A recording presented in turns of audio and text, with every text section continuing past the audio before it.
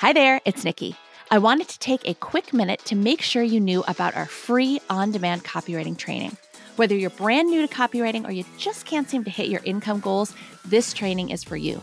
You'll learn the 3 secrets to landing freelance copywriting work without wasting time on frustrating job bidding sites like Upwork and Fiverr or cold calling strangers. And if you've listened to any of the student stories on this podcast, this is the exact same training they all got started with. I'm talking about Kate Kay, who's making 6 figures working part-time and who just retired her husband to help her run the business. Stuart, who replaced his full-time salary with freelance copywriting work and then some. Stacy, who hit 6 figures in 6 months, her very first year as a full-time freelancer. Ashley, who landed the in-house copywriting job of her dreams. They all started with this free training, and you can get started with that same training too. Sign up right now at freecopywritingtraining.com. Are you ready to learn the keys to copywriting success? My name is Nikki Krawczyk, and I've been a copywriter for more than 20 years, writing for multi-billion-dollar companies down to solopreneurs and every size business in between. My co-host Kate Sitarz and I, along with the rest of the Filthy Rich Writer team, are sharing everything we've learned in our decades in the industry so that you can start and scale a successful copywriting business of your own. To us, being filthy rich means having a job you love, being good at what you do, and making great money doing it. Let's dig in. Hey there, everybody. Welcome back to another episode of the Build Your Copywriting Business podcast. Hey, Kate. Hello. Hello.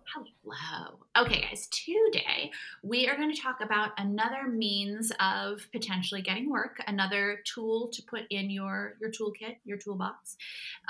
But we have some caveats with that. It can be a really great method. It can definitely come in handy, but it's not the number one thing you want to rely on. So what As with anything, about, right?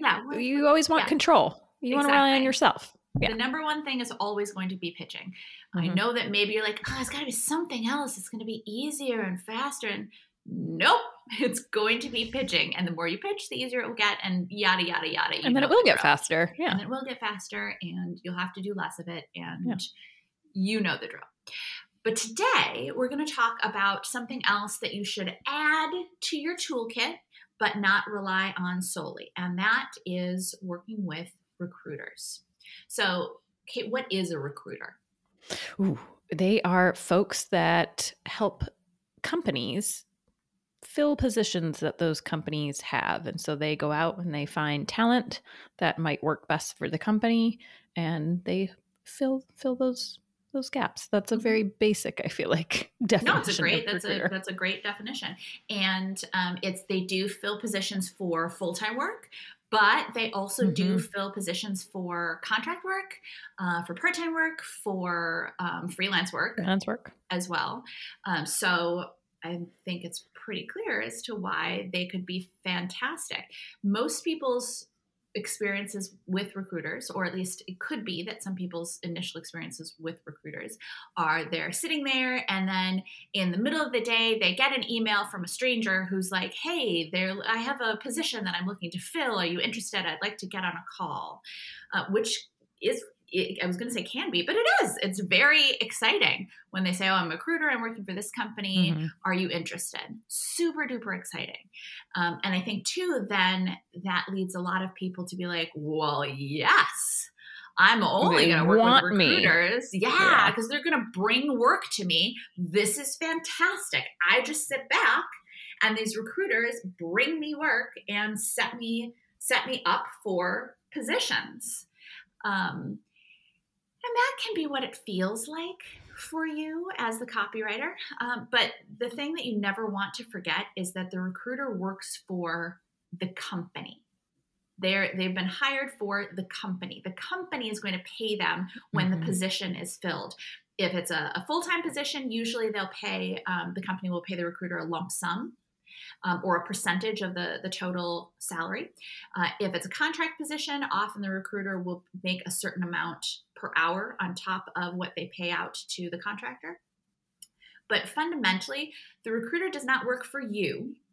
The recruiter works for the company. So if you start working with recruiters, and I would recommend that you do, but if a recruiter is interested in putting you up for a position at a company, again, whether that's full-time, freelance, contract, whatever, they will be hot and heavy about getting your information so they can get it in front of the company. They will be so persuasive. They will be so energetic. They will push to try to get you to send in your information and say, yes, okay, put me up for this job. They are going to be, I was going to say rabid dogs, but that's not, first of all, it's not very complimentary. I don't, but it's not quite the right energy, but they're going to be in hot pursuit of you, which is great and can feel fantastic. Until it doesn't. However, if the company who gets your information is like, yes, I want to meet with this person, then they will continue being in hot pursuit and be like, oh, let's get you in for this interview, Because remember, they want to fill that position and they want to make the company happy and they want to fill it quickly, because the sooner they can fill that position, the sooner they get paid. And they want it to be someone the company loves, because they want the company to hire this person, or you potentially. But if the company is like, oh no, I don't think they're quite right, don't be surprised if the recruiter falls off the face of the earth. And why is, I know a lot of people will go, well, this recruiter was pursuing me like crazy and they really wanted to set me up for this job, and then all of a sudden I just stopped hearing from them. They disappeared. And I wish I could say differently, but I think that is the experience that most of us have with recruiters. And the simple reason is that, again, the recruiter's working for the company. They're not working for you. So as soon as they find out that you are not the person that the company wants to move forward with, they're going to move on to other copywriters, other people that could fill that position. So first of all, don't take that personally, but it's really important to remember throughout this whole process that the recruiter does not work for you. The recruiter's priority is filling the role with the company, making the company happy, and making that happen as soon as possible. So I think that's something that can be very confusing for people, and when they like, oh, this recruiter really wants me. They do. They want you as long as the company wants you. If the company doesn't want you, like, yeah, okay, they'll get back to you eventually, and maybe they'll put you up for another role. But in that moment, the recruiter is laser focused on filling the role for that company. They're not laser focused on you. And I can tell you it's happened, I think, with pretty much every recruiter I've ever worked with. If I'm not who the company wanted to move forward with, then, whether I've interviewed once or whatever, then they disappear. Do not take it personally. I've known copywriters who are like, what did I do wrong? What was wrong with me? And why did this? And then, or they get angry. Like, who does this recruiter think they are? They're not even returning my calls. Just don't make it mean anything.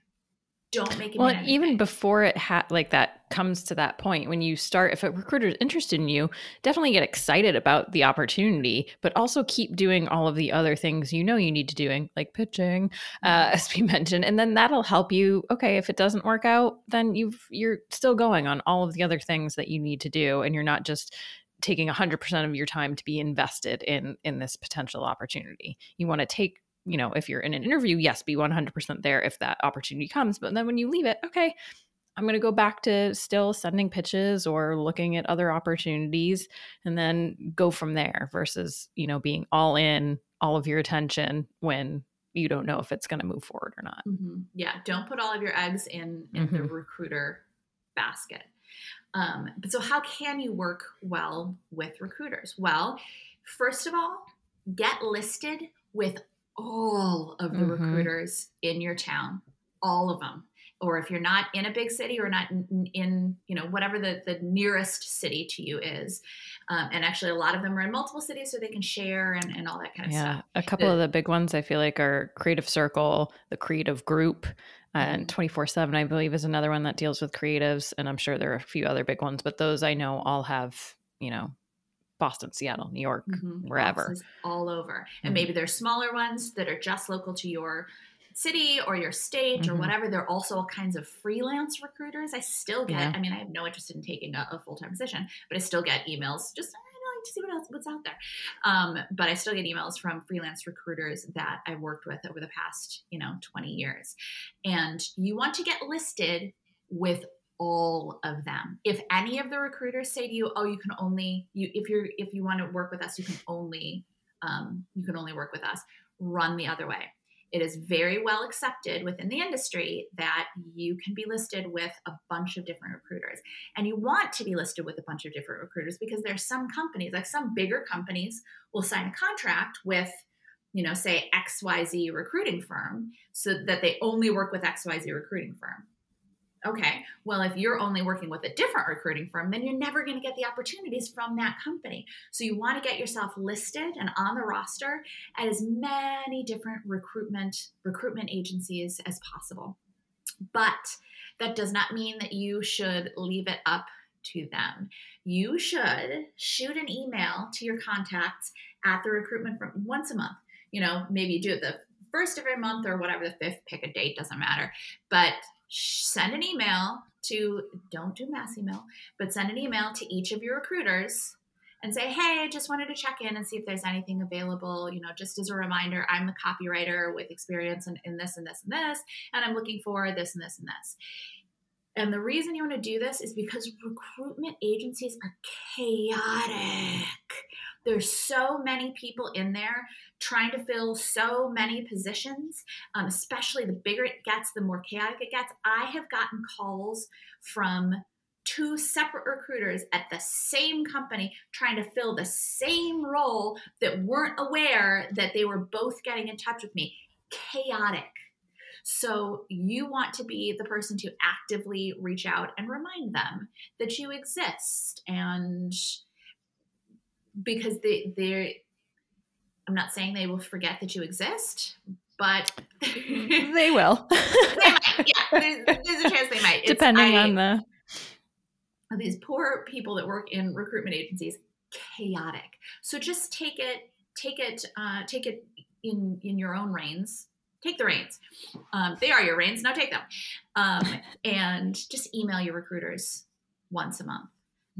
And follow them on LinkedIn. Absolutely connect with them on LinkedIn because they'll post positions they're looking for on LinkedIn, but then also follow them on social media because it's Twitter especially, but anything because they will also post, I'm sure Instagram and Facebook and all that kind of stuff as well, but follow them because they will post positions. And if they forgot that you exist, but they have a position you'd be great for, you'll still see it because you followed them. And the positions move fast. So if there's something in particular you might want, keep an eye out. And then if you see things that you don't want, cool. It's an easy, nope, none of this today. I'm not going to follow up on any of these potential opportunities. Mm-hmm. Exactly. And, take a look at their websites too. They will sometimes have listings. They won't give you all the details because they don't want you to get the information and then go apply at the company yourself. But they might, some of the bigger ones especially will say, looking for a part-time copywriter at a tech agency. Responsibilities include, if you're interested, email us here. So take a look at their websites too and see what the websites as a whole are posting. Because it could be that your contact at this recruitment firm doesn't have that account, but somebody else does, and they're not sharing information because, again, chaotic. Which actually brings me to a key point. Here's the thing, though. If you are out there in the world and you are applying directly to companies, which great, do that too. Don't apply through their website. Look for no easy buttons, no easy apply. One-click applies, never, ever, ever, not through their websites either. Find the hiring manager, email them directly. But if you are applying directly to a company, you need to let your recruiter know that because if you have applied directly to ABC company, and they want to set you up with ABC company. They want to present you to ABC company. They need to know you've already applied because it looks real bad for them if ABC company has already gotten your resume Mm-hmm. and then they come along being like, I have someone great for you, because ABC company is going to be like, why would I hire a recruiter when I'm getting great people through just through putting a job out into the world? So you need to be upfront with your recruiter and let them know so they don't put you up for a position that you have already applied for. So you do need to do them that I mean, it's base professional courtesy, but you need to be honest with them. Yeah. And again, you can list with as many different recruiters as you want to, and then some. And I would recommend when you are reaching out to recruiters to have your portfolio at least in the works. If it's not 100%, fine, you can continue working on it, but at least have something, because they will put together a candidate profile, if you will, and you'll fill out, a bunch of information about yourself and what you've done. And portfolio, though, is a key piece of this. So, it's going to be very hard, I guess, to stand out among other potential candidates if that piece isn't there. So again, you can have it, even if the URL just exists and you're like, I know I'm going to hustle now and get everything else up after I talk with them or whatever, that's fine. Or alternatively, if you want to have a conversation, make sure you reach back out to say, here's all the things that have changed. I'm going to go update the information that they have on file, because it's very easy to go, a year and so much has happened in a year and not have an up-to-date profile. And so, particularly, certain recruiters might be filling for a tech company. And if you have tech experience now, awesome, then add that. You want that in there. But if you haven't updated it and they don't know that, then you might still be in the running, but you might not be their top pick. It might make you, just give you that little extra to be like, oh, these two people are great, but this person has industry experience and this one doesn't. It could be a factor. So keep things up to date if you're going to list with all of these companies, and just make a note of it and put it on your calendar of reach out to whichever ones you've reached out to. And then, in a year or even half a year or quarterly, if you want, depending on if you're newer, you might want to update it more frequently. If you've been around for a while, then maybe once a year might be sufficient. So just add it to your calendar as part of something you need to do every once in a while. Absolutely. Yeah. And this kind of goes back to they're not working for you. So they're not going to chase you down to get updates in your experience, updates in your portfolio. They're not going to. I still get emails from a recruiter in Seattle, and I haven't lived there in Seattle in 8 years. 8 years. Yeah. Something like that. Yeah. Well, maybe a little. Yeah, you're right. 5. You know my life better than me. Yeah. Either way, a long time. A lot's happened in 5, 6, 7 years. Absolutely. Well, and another thing that to bear in mind, especially for, like we were saying, how recruiters their fees are baked in. So if the company is paying $65 an hour, the less the recruiter pays you, the more the recruiter gets to keep, if that makes sense, right? So if the company is paying $65 an hour and the recruiter wants to give you, an recruitment agency wants to give you $40 an hour, the recruiter gets to keep $25, right? And they want to keep more. So sometimes you'll work with recruiters and you'll be like, well, this is my base rate. And they'll say, oh yeah, we can't really go higher than XYZ. You can feel free to push that, because there's negotiation room in there. They're charging as much as they reasonably can. They're charging that company as much as they reasonably can. And let's face it, this is just basic economics. They're charging the company as much as they reasonably can, and they're paying you as little as they reasonably can, which means that there's this space in the middle where you can play a little bit. And if a company has said, yes, this is the person that we want, the recruiter is extra incentivized to get you in that company's door. Because when the recruiter takes you to a company and the company says, oh yes, absolutely, sign them up.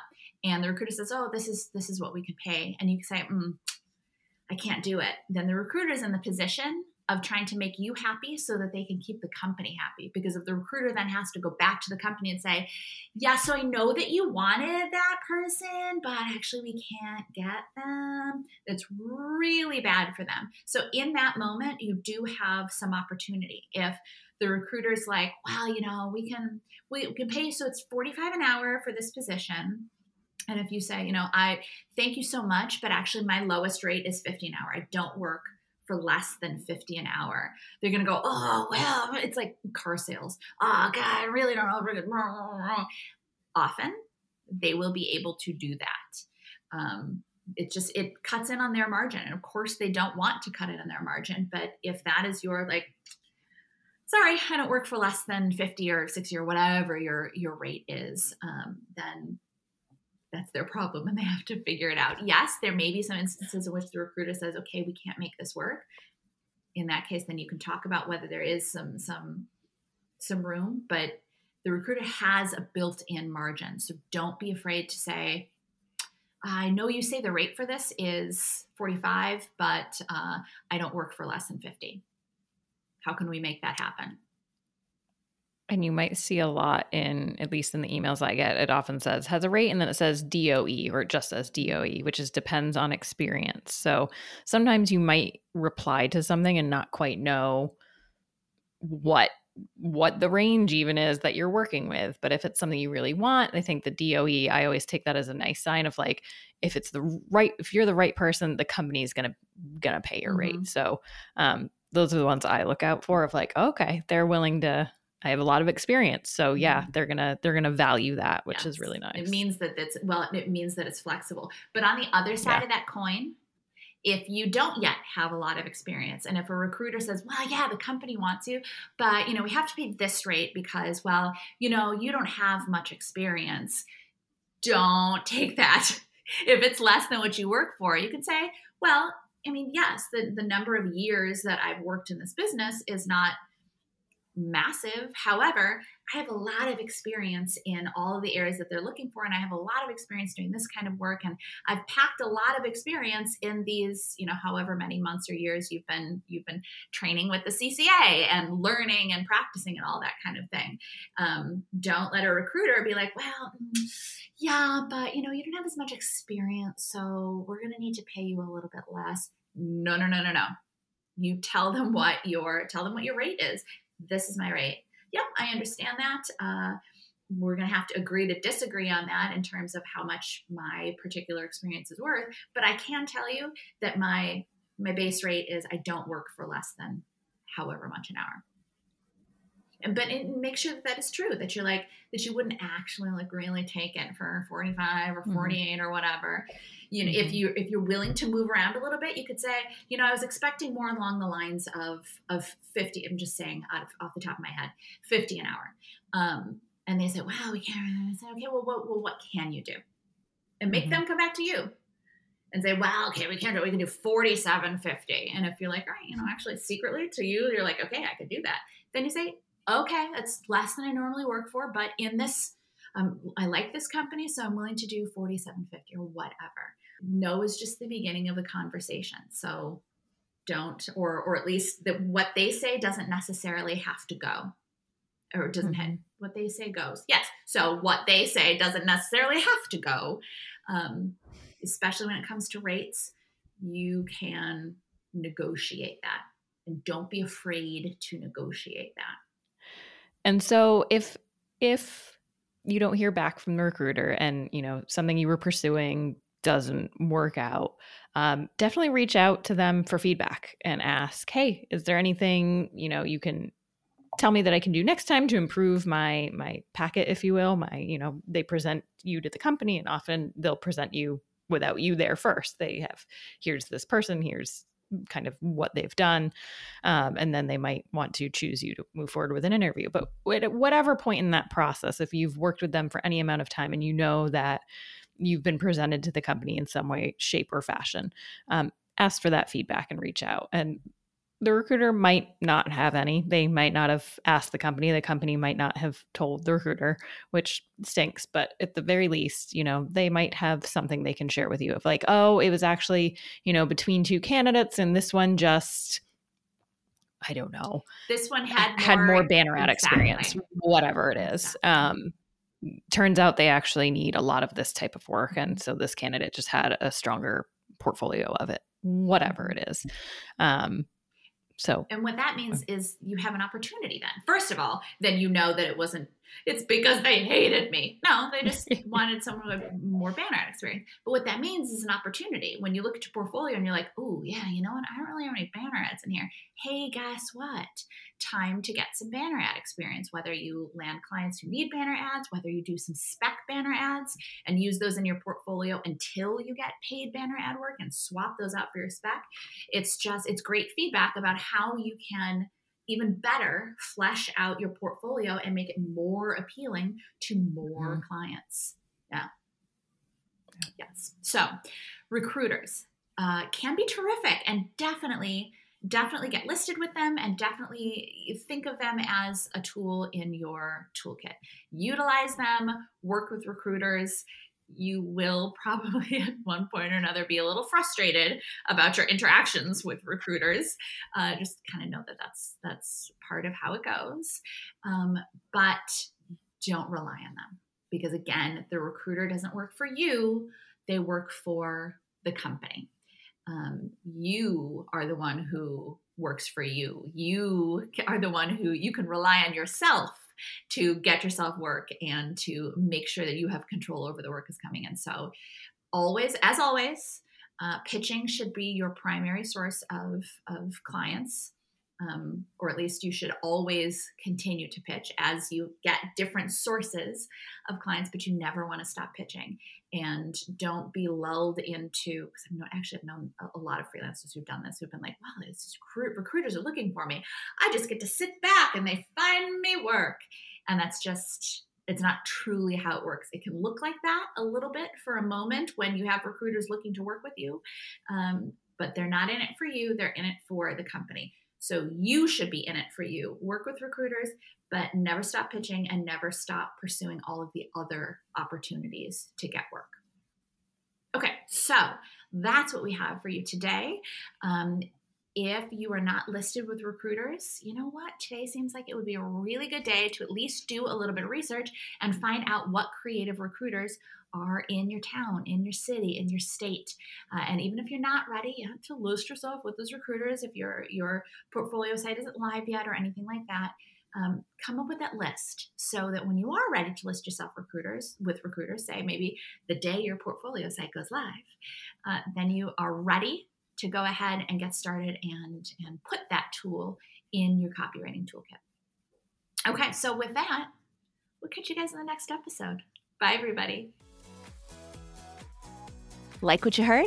Subscribe to the Build Your Copywriting Business podcast so you never miss any copywriting tips, tools, or tactics. And if you think copywriting might be right for you, check out our free on-demand video training at freecopywritingtraining.com. We'll catch you in the next episode.